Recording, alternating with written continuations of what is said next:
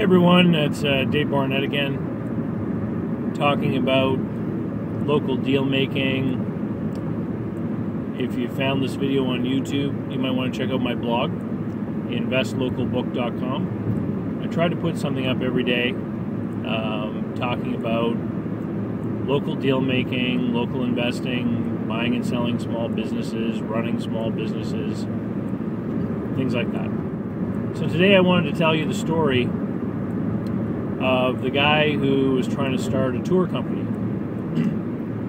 And let's call him Bill, which is not his real name. So Bill first came to me back when I began brokering business loans, back probably in 06 or 07 likely. And he came to me because he wanted to start a tour company. He wanted to do day excursions, overnight trips to concerts in cities that were like a 10, 12-hour drive away. Week-long excursions like holiday trips, things like that. So he came to me because he was trying to get financing to buy a bus. And I talked to him for a while, and I asked him, I said, why do you want to buy a bus? Why wouldn't you just develop a list of clients, create the packages, sell the packages, and then hire a bus company, rent the bus with the driver? And he told me that bus companies charged too much money, and that he wouldn't be able to make a profit if he had to hire a bus to do his tour.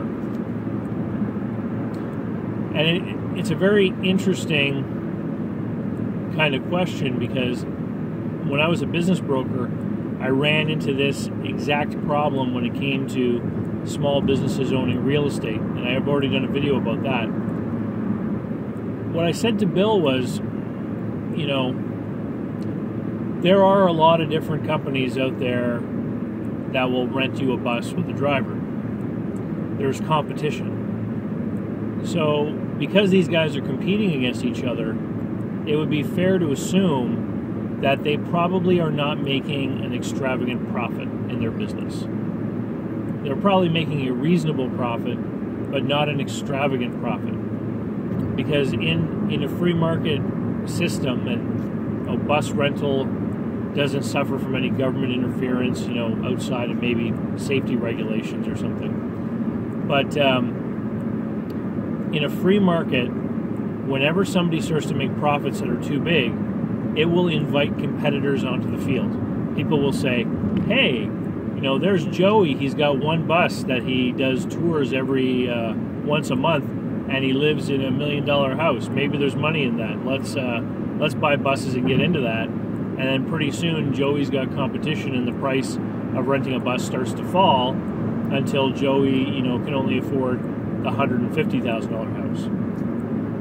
That's how markets work. So I said to this guy, Bill, who wanted to start the tour company, I said that price that the the bus company is looking for is the amount of money it costs to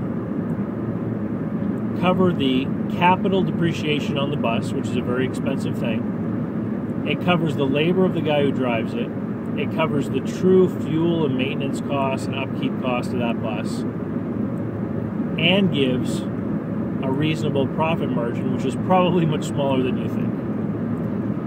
And if your tour company can't afford to pay the bus company that amount of money, then in all likelihood, when you own a bus of your own, you won't be able to pay those costs either.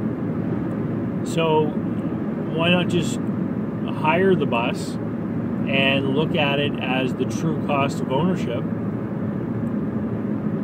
He didn't want to listen. He said, no, I need to own my own bus. If I own my own bus, my costs will be lower. I'll be able to make more money. The problem was, this was a startup scenario. He didn't have an operating business at that time. And the cardinal rule of borrowing money for business is that you have to be able to demonstrate cash flow that you're going to be able to repay the loan, interest and principal, and amortize the debt until it's paid off, which he couldn't do because he wasn't in business yet. So I said to him, look, if you start your tour company, you start selling packages, even if you have to rent the buses, bring me back 2 years of income statements and financial statements showing that you have made a profit running a tour company, and there will be no problem at all getting the money to buy a bus if you can demonstrate the cash flow to service the debt. So he went away. About 2 years ago, 2011. So this would have been 4 or 5 years after I initially met Bill. I met him again. And he started talking with me, and it took a little while before I put 2 and 2 together and realized he was the bus guy. And I was, I think it was at a trade show or some sort of networking event. And so I, had my smiley face on, and I was being very cordial with everyone. And Bill started talking with me, and he said, I'm looking for a way to finance a bus because I want to start a tour company. And then I realized, and I said, hey, did you come and talk to me back in 06 or 07? And I explained where my office was at the time. And he said, yeah, I came down and talked to you. And I said, what did I tell you then?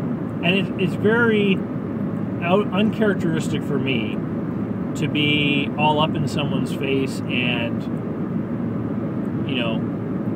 I guess taking a parental tone, I guess is maybe the right way to say it.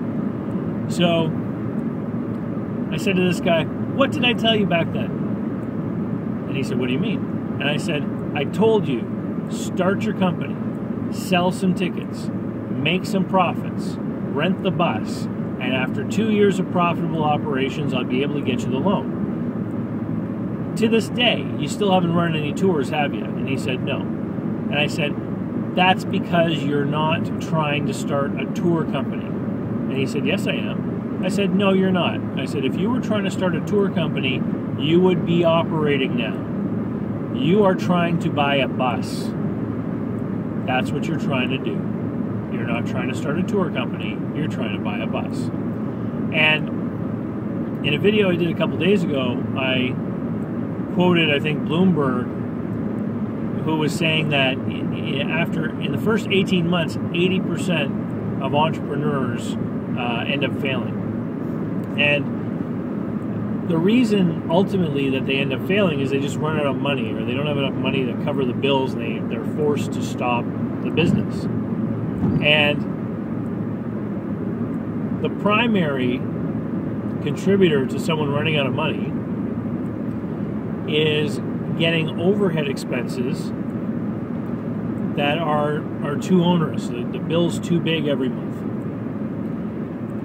Something like a tour company is a fantastic type of business that you can start without acquiring huge overheads. I mean, if you did not have a bus payment, you can run a tour company from your kitchen table. You can advertise on social media. You can advertise online. Even if you did want to go into the newspaper, you're talking about an investment of a few $100s or something, not a mountain of money. So very limited risk. And if you couldn't sell enough tickets, then you would know, hey, this is not a business. This is not something to do, and you would back out of it, and maybe you'd be out a couple $100, maybe $1,000, So really, it's a perfect kind of business to be a startup. It's a perfect kind of business for someone who doesn't have a lot of money. You could start a tour company and require a deposit when people book their spot and the balance of payment before departure, and you would be there with the pile of money that you would need to pay the bus company and all the expenses. So you wouldn't even need operating capital for that kind of business, because people would prepay before you delivered the service. So I guess the point of my story is, to have a properly defined goal. And if you want to be in a certain kind of business, be in that business.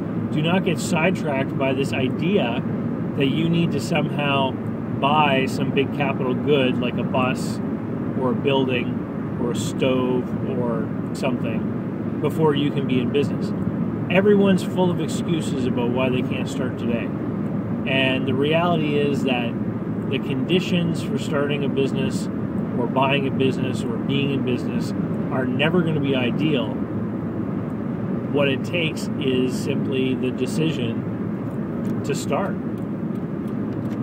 Anyway, that's the story of the guy who's trying to buy a bus. And if you want to learn more about local deal making, about investing in local businesses, doing leases, loans, making great returns on the kind of deals that banks and financial institutions do, then you should buy my book, Invest Local, and you can get it on Amazon or from the blog site, investlocalbook.com. I've also got a free package up there of 15 of my business finance articles that were published in a business magazine here.